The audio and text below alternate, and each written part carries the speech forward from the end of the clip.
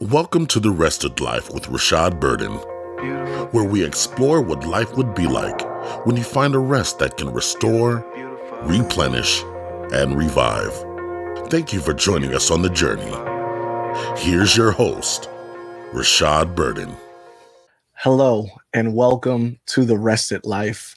I'm so excited to have so many of you listening today, and I'm so excited for the conversation that I'm about to have. When it comes to living a rested life, as I prayed and meditated and just thought about it, I came to the conclusion that an indispensable portion of living a rested life is having intimacy in your spirituality. And I thought that I should bring in someone that I just personally admire, and their walk. And I'm so excited to have my former boss, one of my mentors from a distance, Pastor Freddie Russell, is going to join us in talking about living this rested life and how does one become intimate in their spiritual walk. How you doing today, sir? Fine, Rashad. It's great to be with you, man. Man, it's so good to have you, man. I'm glad you were able to clear your schedule and just give me a moment of your time, sir. Well, when Rashad Burton called, I listen and I follow and I respond. As you know, I have such a great regard and respect and love for you, and so any project you're working on, I know it's going to be done well, and it's a joy to be connected with you tonight. Man, I appreciate it, man. I think a good place for us to kind of start the conversation is to kind of get a definition, just a personal definition from you as to what it means to live a rested life or to really experience Sabbath. Well, that's a great question. And this thing of experiencing Sabbath and what it means to feel rested for me goes past the weekly Sabbath. It is really what Paul talks about in Hebrews 4, that we enter into this rest. And it's a salvific or a salvation rest of being at peace, of being aware that you're saved, being aware that you are tied in and you are in Jesus Christ. Mm-hmm. And it's only when you're in Christ and have a relationship with Jesus that you find perfect rest. There's a stillness, there's a calmness, there's a freeing from all that anxiety. I was listening to Michelle Obama a couple weeks ago, just before the Democratic convention, and she was talking about that she has been experiencing this low-level depression because of the external things that are happening in the culture, with the politics, with the some of the stuff that is coming out of the White House with COVID-19. And I was in worship the next morning, and I was telling God how good it is to know Him, that you are absolutely freed from the negative impact of life. So that definition for me of rest is finding my total connection and my sense of well-being in Jesus Christ and Jesus Christ alone.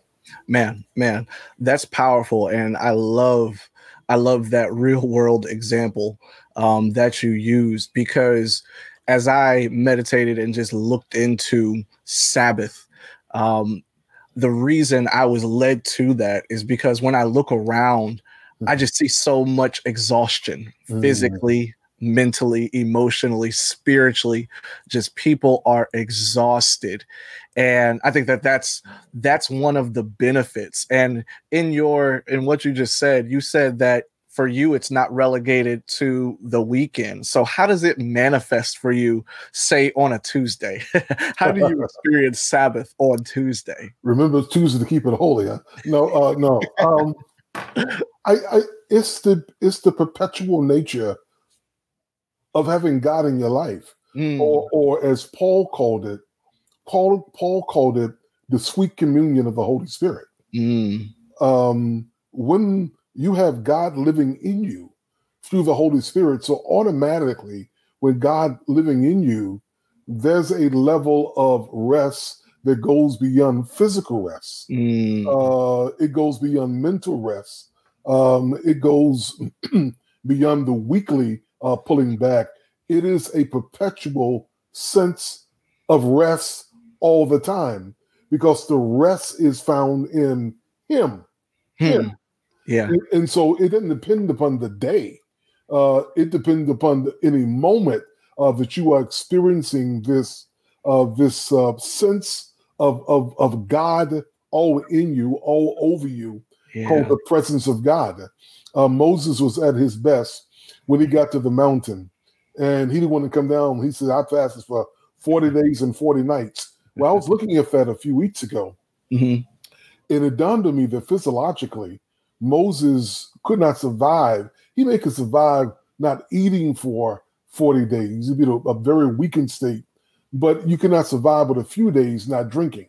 Right. But somehow he said, I didn't eat or drink for 40 days. Then it dawned on me that when you are in the level of presence of God, he was right there in the mountain, that automatically just being in his presence, all needs are fulfilled. It's impossible to have a need in God's presence at that level. He was at. That's why the Bible says that God says, you won't need no sun in heaven. My glory shall light the city. I mean, and so if you step that down some to our not being in the mountain in that face-to-face experience that Moses was blessed with, but it's every single day that we are living in his presence. And so the need for peace, Jehovah Shalom, the need for rest, Jehovah Shabbath, all of that is there that God gives. And he is saying it's that weekly time that you guys been putting all your eggs in the basket.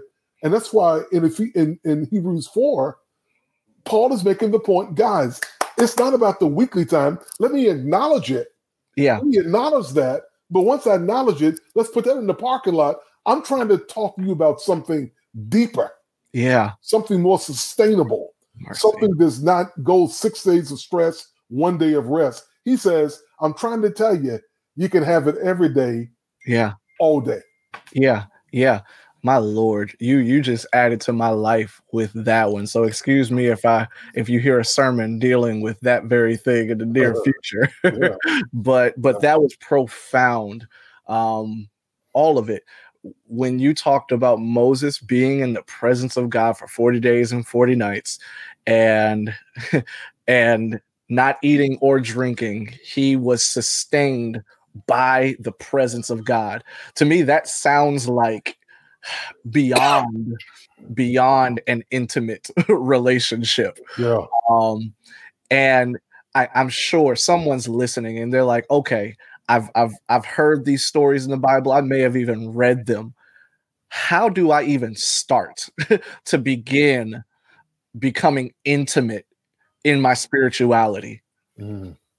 How do I start? That's an awesome question.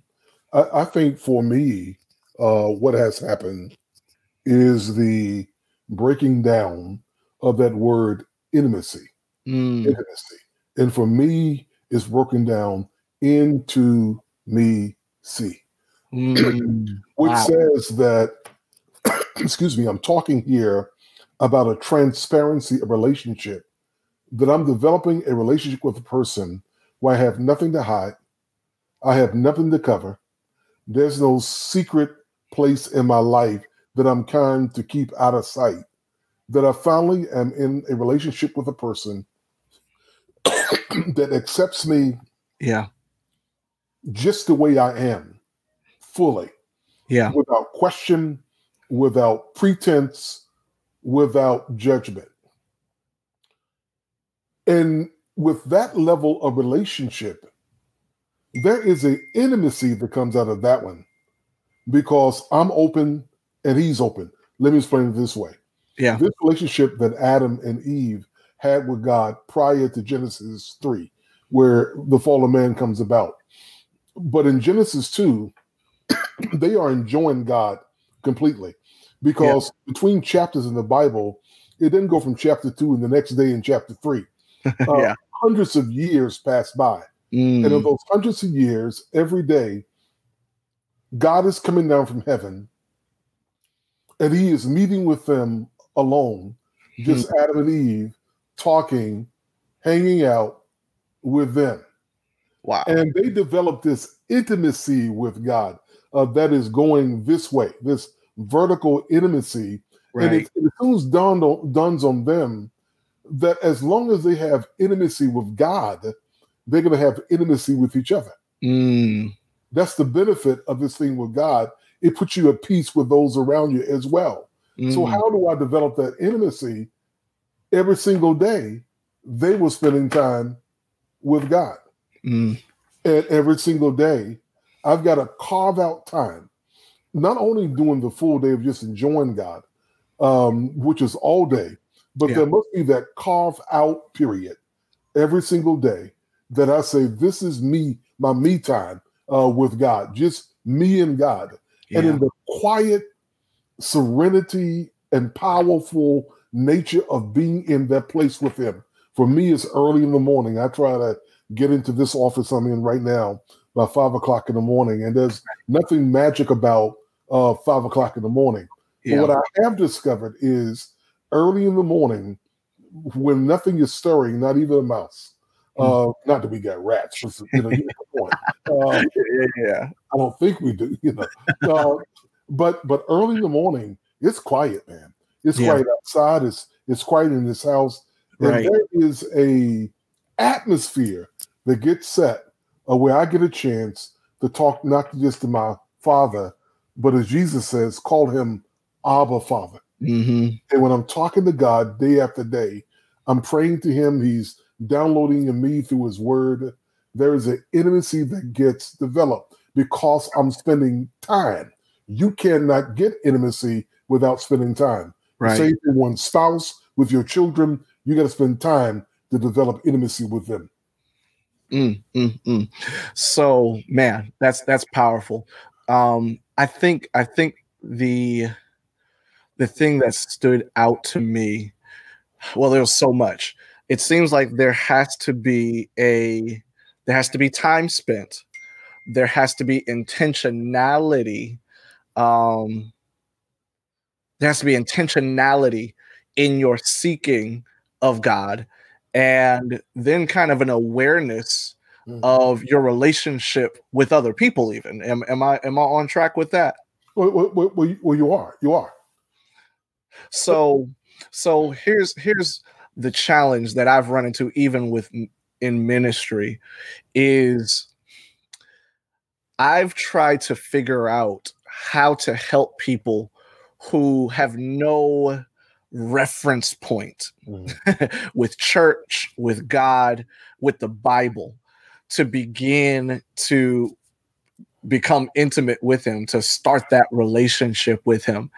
And for some people, organized religion kind of turns them off. Some people even have deep-seated questions about the validity of the Bible and Jesus and things of that sort. I want to ask is there any suggestion you would give to someone who's like, they know that they are living in exhaustion. They wake up in the morning and they want to go right back to sleep. They dread the job they go to. They dread the relationships that they have. But they have never given God a chance. What would you say to someone who's even possibly contemplating giving Jesus a chance? Well, first of all, again, there's nothing magic about being up early in the morning. There's some benefits to that. Yeah. The main thing is having some time during the day. Yeah. That is exclusive. Yes. And that is, I want to use that term again, carved out for just you and God. That's the first thing.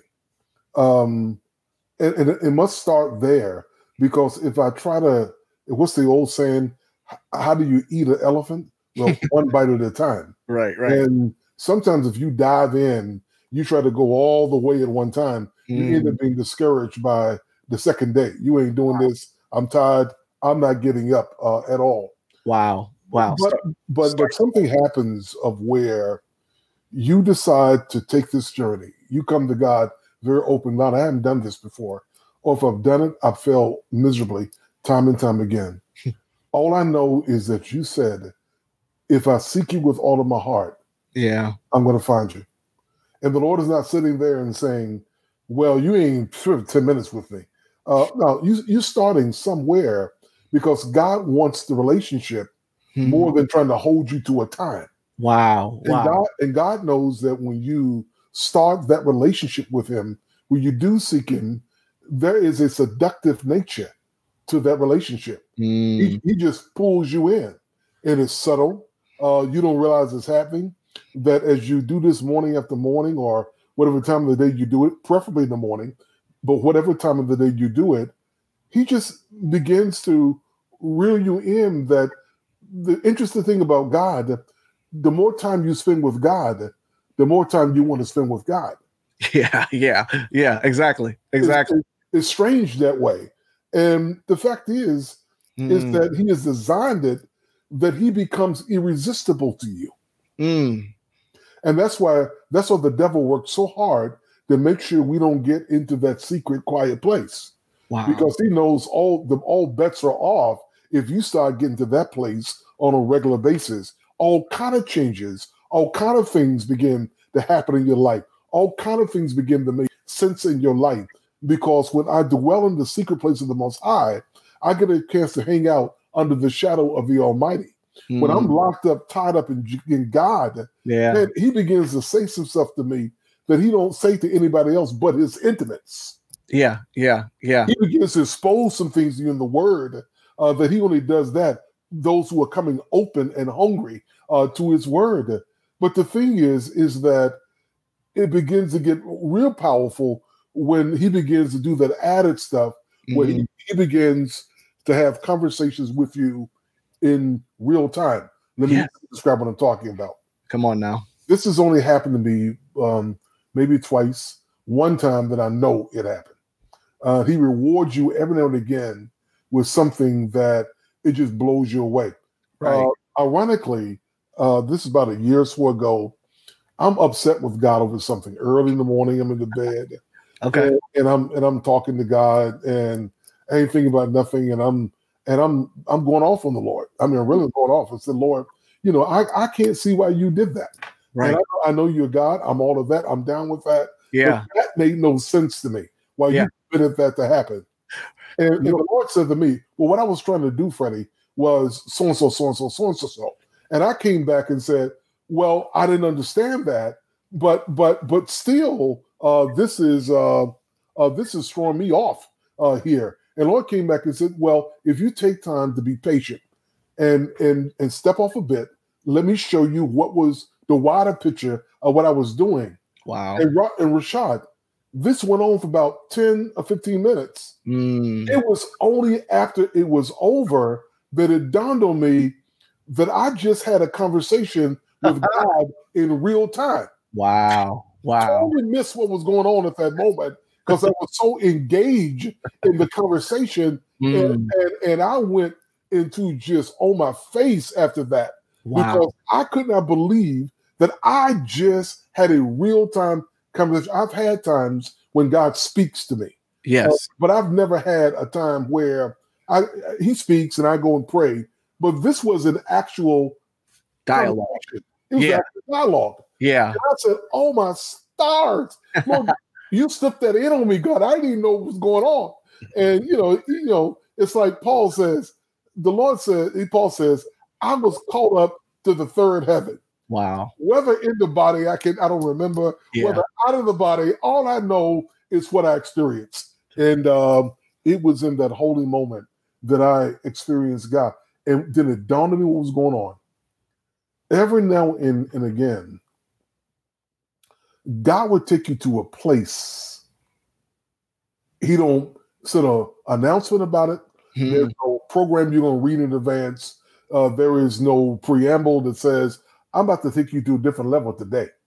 But it's in the seeking of him and being in his presence every now and again, he rewards you with a level of experience with him. Wow. That's not scripted, cannot be planned for. Wow. It just ushers us slowly into his presence. And all the result is you're left overwhelmed and dumbfounded.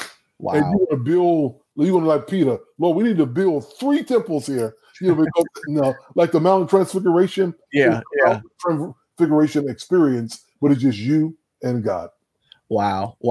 So, man, there was so much that you said. And I think that maybe I think it was freeing, because when you talked about the prelude to you having this dialogue with God, you said you were angry with him. You were angry with him. And I don't know how there's this presupposition, for lack of better terminology, that that someone doesn't have the right to be angry with God.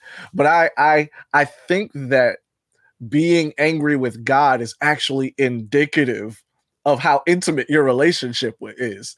It's hard to be angry with someone. It's harder to be angry with someone that you don't have a real relationship with. Yeah. And I think that is significant. How shall I frame this? You got caught up in this dialogue with God, and it hits you afterwards that, hey, I just had a real-time dialogue with God. After that happened, because you said that was about a year ago, has it been like a goal of yours to continue that? Or have you found kind of a rhythm in your relationship with God where it's like, this is the way we communicate, and if you desire to go in that direction and to that level, like, have you found that sweet spot? Because I ask that because I'm under the impression that people's relationship and even their intimate time with God needs to be organic to themselves. That the way I spend time with God may be a little bit different in technicality than yours. So talk to us just a little bit about those two things. Wow. You hit so much stuff in that question, and I want to unpack it. Let me think that a couple of words you use. You use one of this rhythm that you develop with God, and there is a rhythm that you develop with God. I'm gonna come back to that. I want to hold it for a second and come back to it. Yes, I sir. want to come to that. The other part you talked about is these special moments with God that he honors. The thing I've come to discover is that you can't dictate that. God determines when he will bestow upon you a special visitation. Acts 2 calls it a time of refreshing. A time of refreshing. Yeah. That's when the Holy Spirit comes in and he just takes over the atmosphere. God determines that when and where. And the danger of that one is that you can begin to try to ring that bell all the time because you enjoy the special nature of it, or where that becomes the goal. And it becomes an idolatry in itself, as opposed to the relationship. And so I have learned to let God dictate when I have these extraordinary experiences with him that goes beyond the norm. It usually slips in at a time I'm not expecting it at all.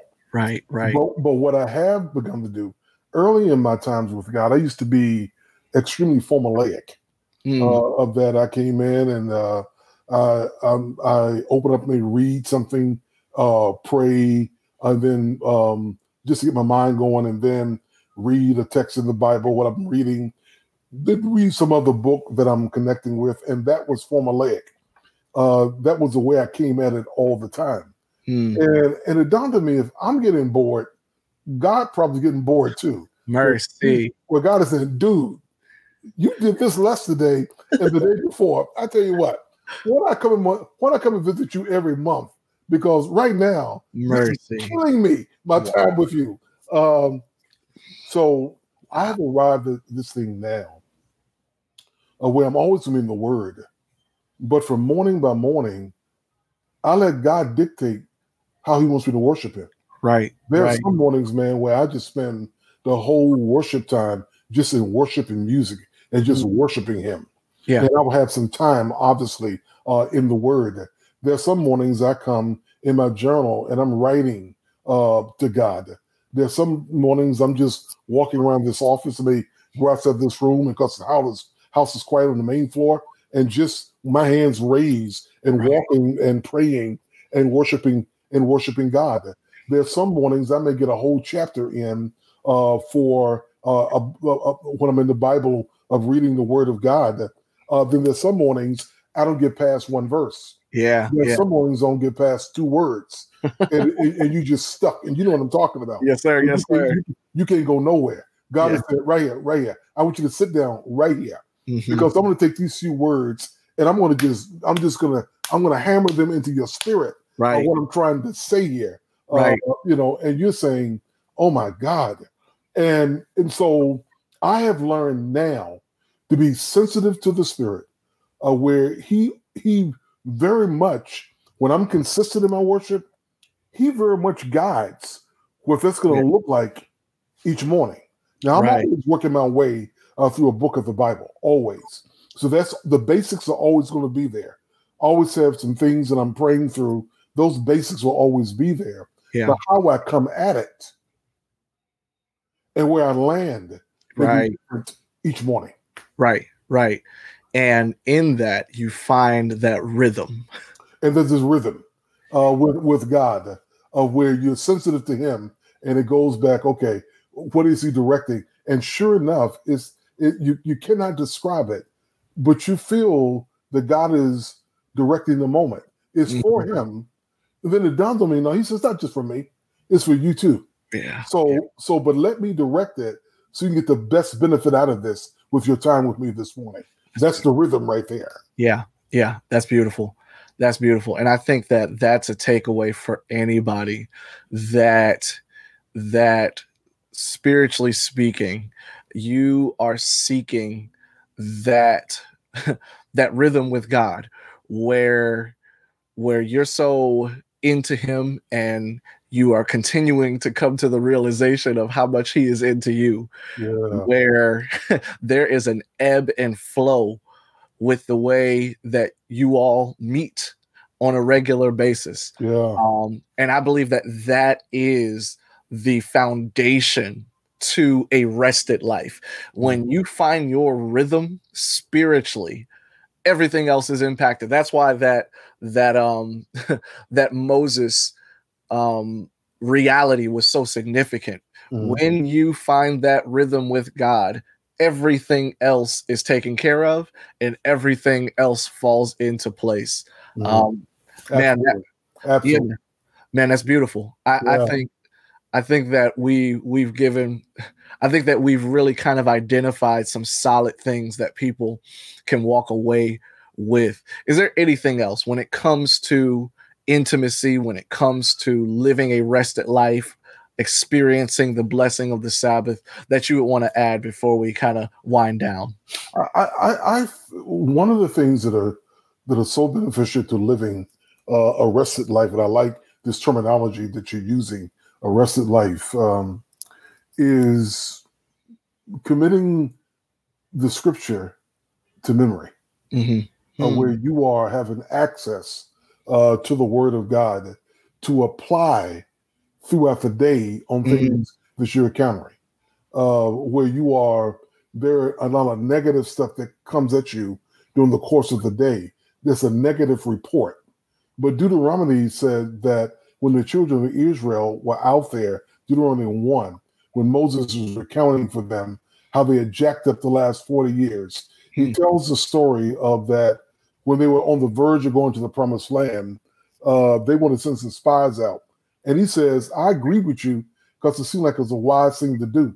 He says, but he very much infers that was an act of distrust. Because God had told us to go up and occupy the land. He didn't tell us to send no spies. Mercy. So that means you trying to validate and check up on God. He said that reconnaissance mission that you went on was an act of distrust. My Lord. And because we did that, and we just didn't go take the land, they came back and we heard two reports. We heard the minority report that says the land is flowing with milk and honey. Let's go up and take it. God has given it. Then you heard that majority report that says, me like grasshoppers, all negative. It instilled fear in you. It made you reverse course. It made you distrust God. Right. And so every single day, you got to determine whose report will you believe. Wow. And you got to say, I believe the report of the Lord. And the report of the Lord is best expressed in the promises of God. Yes. Because when you're feeling anxious, that's the report of the world that's out there and the enemy. And the report of the Lord says, be anxious for nothing. But through prayer and thanksgiving, make your requests known. And the peace of God, which passes on understanding, will guard your heart and your mind. Right. When the report out there says, yeah, I mean, you can't, you baffled, you running around in circles, and but the report of the Lord says in Jeremiah 33, call to me, and I will answer you, and I will show you stuff that you don't even know. The report of the world says is that you gotta mend and make it on your own, and it's a hit and miss in life. And the Lord comes back with the report of the Lord in Ephesians 3:20, I will do exceedingly and abundantly more than you can ask, think, and may I add, even imagine. And so every day, with the things you interface with during the day, you got to decide whose report will you believe. That's a word. Because one report will destabilize you and make you anxious, and the other report, the report of the Lord, will calm you and keep you in perfect peace and perfect rest because your mind is stayed on Him. Stayed on Him, man. Pastor Russell, I appreciate you, and I think that you have eloquently painted a picture of what the rested life can be. And truly, day by day, we do have a choice as to what report we will believe, what report we will allow to impact us, and what report will we live. That's right. And I truly believe that accepting Jesus Christ is the indispensable ingredient in truly accepting not only the right report, but accepting a rested life. Thank you so much, man, for your time. Thank you. I greatly appreciate it, man. Thank you so much. Very much love you, man. You take it to the beautiful.